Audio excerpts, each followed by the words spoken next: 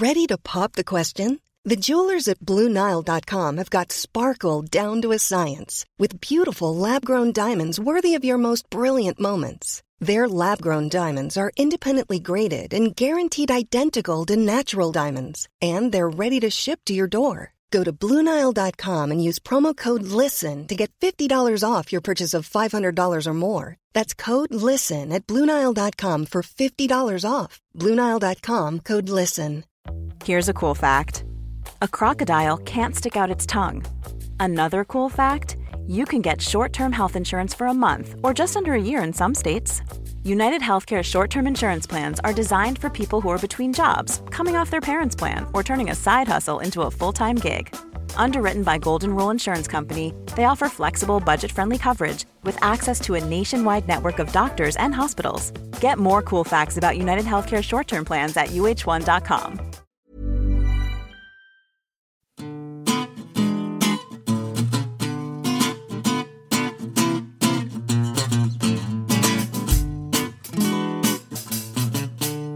Hello and welcome to the New Statesman podcast.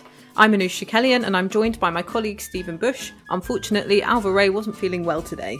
Today we're talking about Keir Starmer's first 100 days in office and what his challenges are. And then you ask us, what should the government learn from the Chris Grayling debacle?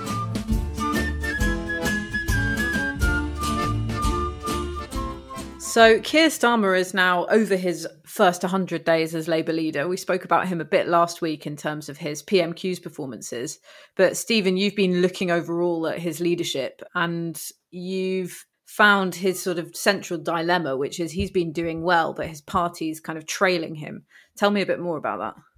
The sort of fascinating thing about Keir Starmer, I think, is in many ways, right, he is in the exact same political position as David Cameron, actually as David Cameron throughout much of his leadership, right? So like David Cameron, he has inherited a party that has lost multiple elections in succession. The third, in the case of David Cameron, the worst sort of losing run in the Conservative Party's history, epochal defeat in both cases, and a very long, long way back to come, and a government with a majority in about the same size. And like David Cameron, when you look at the polls, and indeed when you talk to the majority of their MPs throughout most of their time as well, most of it for the 100 days and for most of David Cameron's time as leader, most MPs think that broadly Keir Starmer is the best thing they have going for them. As many and most MPs thought David Cameron was the best thing they had going for them. And intriguingly, of course, in both cases, what they another thing they have in common is they have a minority but still large group of MPs to their right in the case of David Cameron, to their left in the case of Keir Starmer, who have an uncertain relationship with them, right? You have people who are in the front bench, you have people who are more opposed to it as a project, with the kind of added complication, I think, that Keir's success, right, is he's introduced himself to the public in a favourable way. But he's done it through kind of sort of performed constructiveness, which does, I think, make it slightly harder for him to kind of do but wait a minute, mate, you've done this and you should have done that kind of thing, right? He's kind of like, It's hard to see, like, what is the kind of like, within the Keir Starmer brand, what is the way that you kind of maintain that while drawing explicit dividing lines on things that aren't competence related? Yeah, I thought it was really striking in the piece that you wrote about this, where you were talking about how the next test will be for the shadow cabinet members to kind of show that they can be just as competent appearing to the public and get as good ratings. Because ultimately, Keir Starmer as leader, as a new leader, can try this new approach of appearing conciliatory and having this sort of constructive opposition aura. But it's much harder to do that as, say, shadow work and pensions secretary or shadow chancellor, because you are going to have to constantly be criticising the policies that your party and your leadership fundamentally disagree with, even if that criticism is sometimes, all funding is welcome, but this funding goes nowhere near making up for 10 years of cuts, which is usually the line, which I always feel, I've said this before, I always feel really sorry for Labour Party politicians when they have to take that line, because even though it's true and it is a fair criticism, I just think it sounds so unconvincing and often sounds a bit ungrateful. And it undermines everything that you're trying to do. If you're trying to sound conciliatory, it sounds like you're whining. If you're trying to sound like you're giving a sort of robust opposition to government policy, it doesn't sound robust enough. And I do think that's the big danger. Yes, personality and media performance are crucial, and Keir Starmer has kind of so far shown that he can give a good first impression. But for those shadow cabinet members, you have to engage more with the sort of their day-to-day policy briefs. That I think is going to be much harder. And like you say, those dividing lines, they're going to be much more difficult to establish because of the tone of the leadership that he's already sort of created. It's also, and this again is, I guess, exactly where the kind of Cameron parallel again feels very sort of apposite, in that if you look at the shadow cabinets David Cameron had, you had kind of faces from the past, but you had a shadow cabinet that wasn't very well known. It didn't have very many big figures in a way in a way that both a successful Labour shadow cabinet in the shape of Tony Blair's and an unsuccessful shadow cabinet in the shape of Neil Kinnock's in 1992, and indeed actually Ed Miliband's in 2015. Right, if you think about kind of like casual observers of politics had opinions about Ed Balls. They do not have opinions about Annalise Dodds. They had opinions about Diane Abbott, often, I would say, freighted with racism and sexism, but they had firm opinions also based on things she'd actually done and said. Whereas this shadow cabinet, it's kind of like that description of the Argentine team of 1986 of Maradona and 10 others, but it's Keir Starmer and 22 others in the minds of the public. And I guess the other way it reminds me of David Cameron is that throughout a lot of the time that I was covering the Cameron leadership, they couldn't understand why they weren't beating Ed Miliband. The economy had started to improve. They knew that their guy led the other team's guy on perceptions of competence, leadership, good in a crisis, etc., etc. And yet they weren't beating him, according to voting intention. And lots of them thought, oh, well, this is because of the party's brand is bad. Labour's brand consistently outpolled the Conservatives.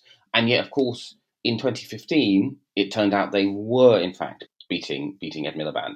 Now, I'm not necessarily saying that will happen in 2024, even if the voting intention polls haven't moved. But I do find it kind of interesting, right, that we've essentially had two elections, actually, even in 2017. In 2015, 2017, and 2019, broadly, voters were like, I kind of like the idea of a Conservative president and a Labour legislature. And they went, so I think I'm going to vote for the Conservatives. Now we again have polls in which people basically say, they're now saying, I basically like the idea of having a Labour president, but I'm really not sure about the Labour Party. And it would be interesting. Now, obviously, the Labour leadership is going to try and change that calculation, right? So the hypothetical may never be tested.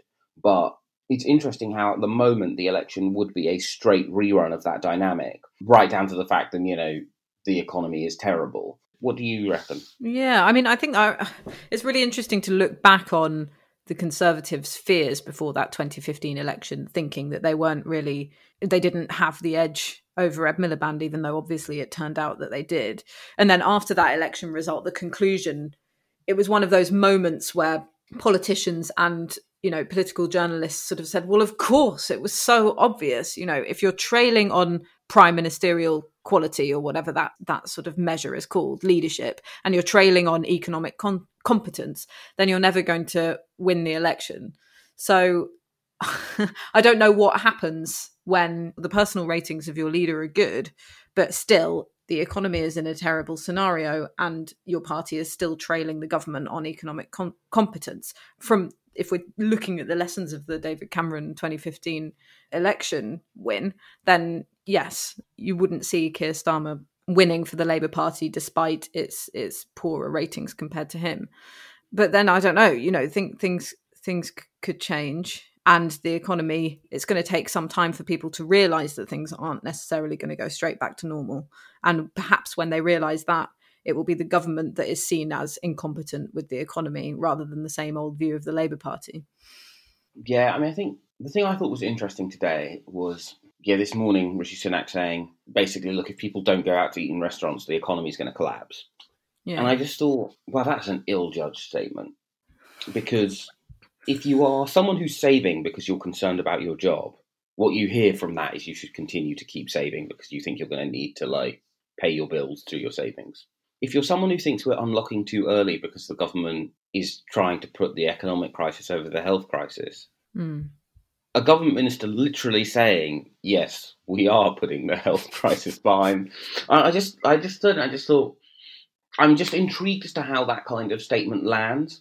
I'm intrigued as to how, like, the fact that other bits of the government, kind of keep briefing things like the country's addicted to the furlough. And I just feel I can semi-see how the cards fall in the right way.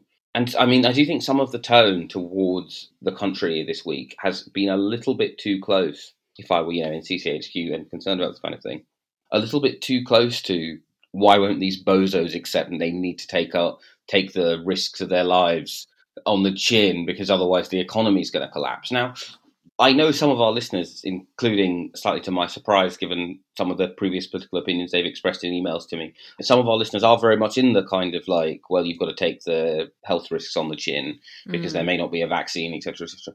But that's visibly not where the country is.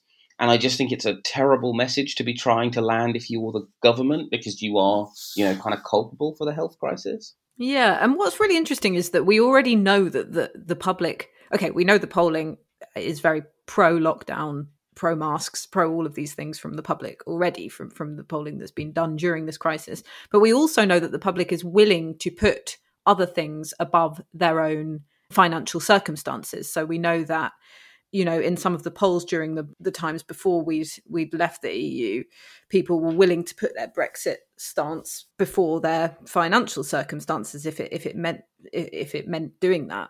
So you can kind of see that the public will be willing to put their health, which is obviously far more of a universal issue than the divisive Remain-Leave binary, above their financial circumstances, or indeed, as it sounds, the financial circumstances of the businesses that the government wants us to go out and stimulate, or our own employers, for example. Of course, you're going to put your own health above the economic prospects of these institutions. So I think we already know that the public isn't necessarily going to be persuaded by that argument.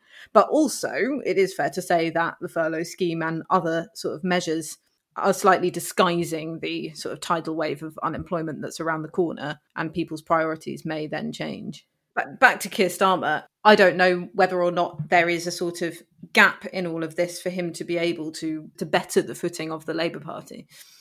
Yeah, the question I kind of sort of always have with both the furlough and with Keir is, to what extent would Labour be in a better position if they were just arguing for a stronger safety net? I mean, obviously, with my wonkish hat on, I do think it would fix quite a lot of our problems. Not least, people wouldn't be saving excess. Okay, so some people are just saving because they are just saving more because, we have fewer running costs. But others are saving because they're worried about the economy. And the single thing you can do to fix that latter group is to have a welfare state which basically says, don't worry, someone's going to cover your rent and or your mortgage. Yeah. But I guess it's one of those weird things where... And this is just, I guess, the weird thing about assessing both the 100 days and the position of politics. We know that this big tidal wave, as you say, is going to hit, and we can kind of go like, oh, well, you both seem fairly well positioned at this point, but we don't know what's going to happen to politics other than I think, can safely say politics will be different. And that's why whatever really he decides to do is a bit of a gamble. Yeah. Because, he could have played the sort of public opinion, which is so obviously in one direction, and sort of criticised any attempts by the government to do anything to try and put economy above health, which probably would have meant he became more popular. But like you often write, he kind of anticipates the next battleground before it comes. So perhaps his calculation is that the next battleground is going to be unemployment and the economy. But obviously he hasn't calculated that enough, or he doesn't feel sort of safe enough to be able to then make that obvious and, sensible policy argument about the welfare state because of the historic unpopularity with talking about benefits generosity. If you've been enjoying our podcast and want to find out more about what we think, and some of our colleagues too, then why not subscribe to The New Statesman? You can get 12 weeks for £12. Go to newstatesman.com facebook.com/subscribe12.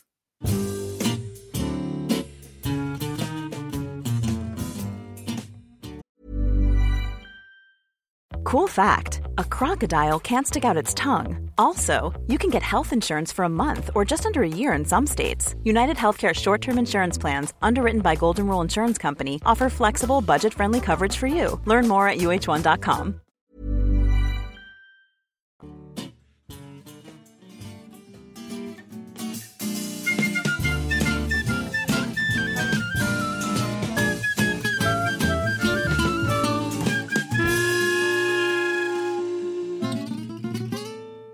And now's time for a section we like to call You Ask Us.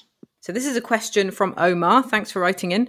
He asks, apart from never appointing Chris Grayling to anything ever again, is there anything Number 10 should take away from this fiasco? The fiasco he refers to, if listeners aren't up to date, is that the Conservative MP Julian Lewis has been kicked out of the party after beating Chris Grayling, who was the government's favourite to become chair of the Intelligence and Security Committee.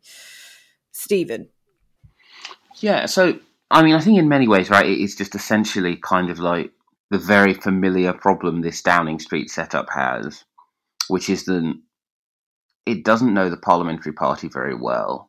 It doesn't actually, it's not actually even accurate to say that they're bad at parliamentary management. They just don't think they have to do it. Like, it's like a more profound level of incompetence. Like, because it's like someone crashing into a wall in their car and then being like, I don't need to know where the wall is, getting back in the car and then just driving straight into the wall again. So, because the reason why this happened, basically, is that Downing Street had a preferred candidate. The makeup of the select committee means that there is a government majority on it, because they've removed one of the crossbencher from it. So there's a government majority. There are 4 opposition politicians from the SNP and the Labour Party, because of the election result. Therefore, in order to get your preferred candidate, if you are Downing Street, you needed to successfully pick from a parliamentary party of, I'm going to get the exact number just because I just want to highlight how easy the task is, right? From a parliamentary party of, drumroll, 365, you have to find 4 MPs with a security background. And I think, like, I use that term to kind of again highlight how easy the task is, right? Among Conservative MPs, having a background that makes you a plausible-ish candidate for this committee is kind of like if there was like a secret education committee, but you had to do it with Labour MPs. Like, loads of them used to be teachers, loads of them have been educational psychologists or occupational therapists or whatever. Like, it's not hard. Yeah, there are loads and loads of people who are like former soldiers, former security consultants, yada, yada, yada.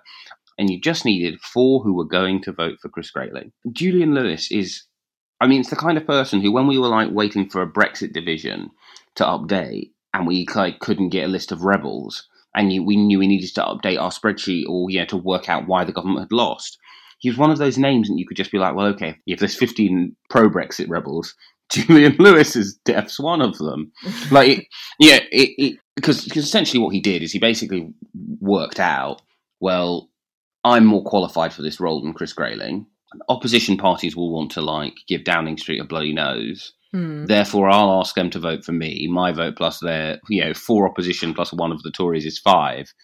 Boom! I'm chair of the Intelligence and Security Select Committee. He's 68, so he's I'm not saying he definitely was planning to retire in 2024, but if he has to retire in 2024, it's not going to be the worst thing ever to happen to him. And this is going to be his last big job in politics, whatever happens. And like the possibility that something like this could happen is like the kind of thing that anyone who like spends any time looking at Commons divisions, which really ought to be something that exists within the competence of this Tory leadership. But like they genuinely, I think because we've had small parliamentary majorities for basically the last decade, right? And when we had a big one under the coalition, they had to negotiate everything by the Quad.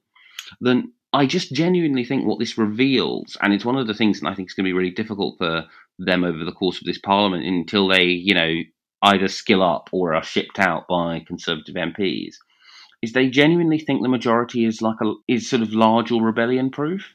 And like, it's really not. it's smaller than the majority Harold Wilson had when he had to retreat over in place of strife in 1966 to 70. It's smaller than Tony Blair's, well, so it's only 10 bigger than Tony Blair's majority in his final term, and yeah, they had to retreat on an awful lot of stuff. Like, it's just like, but it's like this thing where, like, they genuinely do believe that, like, the fact they can just go triggered liberals is like a whipping strategy. Now, I think at some point, there is now kind of, fairly heavy sort of steer that the current chief whip will be moved on. I'm not actually convinced that he is necessarily the problem himself, although I'm after a mistake. Everyone is always claiming that someone else was actually the person whose hand was at the wheel. So I'm not going to adjudicate on which one of those people is being accurate. But I think what, it really reveals is that the government is bad at parliamentary management. It's bad at keeping, like, having a sense of who the irreconcilables in the parliamentary party is beyond their kind of, like, I mean, I would be willing to bet the reason why Julian Lewis could have ended up having his position on the select committee sort of reaffirmed in this process is because their heuristic is Tory Remainers bad, Tory Leavers good. Yeah. And that's, like, basically as deep as their knowledge of the parliamentary party goes. That is going to be a big problem because, I mean, it's safe to say that there are going to be quite a lot of quite controversial votes. And if you can't marshal a set of 4 from 365 MPs to vote for Chris Grayling, then this idea that you're going to, like, reform the state or disrupt, I mean, it's just like, it's not going to happen. Like, pull the other one. Like, let's just all admit the actual truth, which is that this Downing Street finds governing a tedious task which it is not up to, between the, like, fun work of travelling around the country going, traders, traders, traders, and then winning. Like, it's just like, you're like, it's fine. Like, we're all good at different things.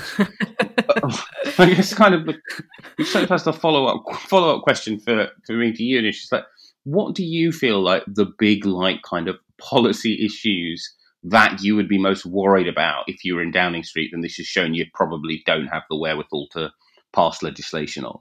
Yeah, I mean, I think we can expect some of these down the line if they ever even bother to confront them, because like you said, it's almost like it's too tedious to do something beyond talking about it in the press. Like, I think when I heard this Chris Grayling story, I just thought it's so interesting, isn't it, that Number 10's had this cock up and they've decided, instead of kind of trying to work out what went wrong behind the scenes with their chief whip and the way that they associate with their MPs and the way they communicate with their backbenchers and the select committee chairs and all of this stuff that you've been talking about, they decided actually the best thing to do is kick him out of the party. I don't really see how that helps their interests, and I do think that it's from that mindset of approaching everything in terms of how it will be covered in the press. So presumably they think that Julian Lewis, as a non-Conservative MP, when he's quoted on the BBC about things that the committee does in future, won't hold as much weight as a Tory MP saying it, even though select committee chairs obviously comment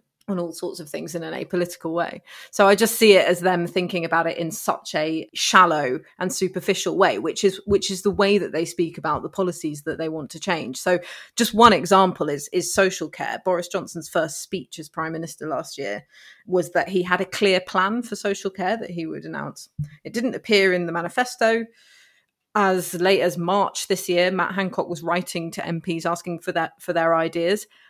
That's one of the things that sort of the COVID-19 crisis has showed, that they probably do have to confront reforming. And I do think that if they start trying to do that beyond their sort of, weasel words and their suggestions that they have a plan that they clearly don't, that's going to get them into trouble, because there's so many different opinions, even within just the right of the Tory party, on how to fund social care, that they're going to run into trouble with that if they even bother to confront it. So that's one of them. Obviously, the more obvious one is whether or not to raise taxes. Obviously, they're going to have to do that if they want to do any, even without the pandemic. If they wanted to deliver the manifesto that they have, they probably would have bumped up against that policy not to raise VAT, income tax, or national insurance at some point. That's going to run them into trouble with backbenchers who they otherwise probably, if they treated better or they'd taken on the journey with them, might not have had a problem with, or at least would not express a problem with in terms of House of Commons votes. So I think that's probably going to be another one. What do you think? Yeah, so in terms of like the tax thing, which, I mean, obviously, their dead target has been pushed off course somewhat. But yeah, like they are if they want to keep all of their promises, they were going to have to sort of put their finger in that object, and it's become even more acute as a result of everything that's happened since then. But in terms of the bad treatment, I thought of so I was doing one of my trips into Westminster, and I started wearing particularly flamboyant suits, as a kind of peacocking thing to get people to to draw MPs towards me. Someone came up and was like, "Oh, that's a very nice pink suit," and I was, "Oh, thank you." And we talked about my pink suit for a bit, and then they were like, "Oh, they were like, have you read this Times story about wealth taxes?" And they were like, and they just said, "I think I'm going to rebel over that." And I just wanted to be obvious. I went, "Oh, interesting," but that sums up why you should always, if you're the chief whip, avoid rebelling, because this is someone who had basically been loyal to a variety of leaders, a variety of things, who basically sort of started rebelling fairly recently. Feels like they've kind of been shut out through for the sin of being loyal to every other Tory leader. And now they're just do you know what's really great fun? Rebelling. They actively look at new policy areas being I think I'm going to rebel on that too. Yeah, and the tax stuff, I just think this idea that this parliamentary setup could successfully do an ambitious tax on wealth, I just think is to use a phrase, and people on the internet keep bullying me for, and that's really cancel culture, is for the birds, right? But it is for the birds. The idea that this government could get MPs to do that, and I have had so many conversations recently with people who've sort of proactively been like, "Yeah, this thing that isn't scheduled, I'm going to rebel on that." So much of the trick in a parliamentary democracy is, ultimately there are only about 150 jobs available for people. Realistically, there are some people you're never going to give jobs to, but you kind of need to at least give them the sense that you might. You can't have a situation in which, with the Cummings thing, right? There are MPs in marginal seats who felt they had to speak out because of how angry people were, and I think they were probably correct to think that they did need to just have something they can say, because there are still people who are still it's one of those things where surely people still aren't angry about that, and then someone's like, "No, I'm actually really furious about it still." There are marginal MPs who basically feel like they've been told that they have no future under Boris Johnson because they were left sort of cold to deal with the world's worst inbox on the issue, who are basically now well, okay, I'm in a marginal seat, the current PM doesn't like me, I'm probably not going to be in this job long enough to outlast the current PM, so I guess I might as well just vote however I want. And then you have the other problem of lots of young, ambitious MPs. The 2019 intake is astonishingly rebellious. It's rebellious, even even people who are obviously we all use Anthony Magnell as the example, right? This is articulate guy, MP for Tottenham, has been a spad, this is someone who is just very much the person who ought to be the model of an ultra-loyal Tory. I can't even remember what the first thing he rebelled on was, but broadly, there are loads of people in that kind of category, right? He was the first, but he was by no means the last. It would be the equivalent of if Oliver Dowden in 2015 had started rebelling against David Cameron. You'd be like, wow, why are you so bad at this? Yeah, and also I do think that the sort of assumption is that, because these new MPs are ideologically different from the government because they came in with the red wall seats and all of this stuff, whereas actually no, Anthony Magnell is a really good example. He should be someone who is, an enthusiastic young loyal pup, who's been elected and his views perfectly align with the Conservative government, but you can't explain it away by the fact that you've got all these new MPs in these exciting new areas that the Conservatives have never before represented. And actually, probably they're forgetting about that side of the party as well.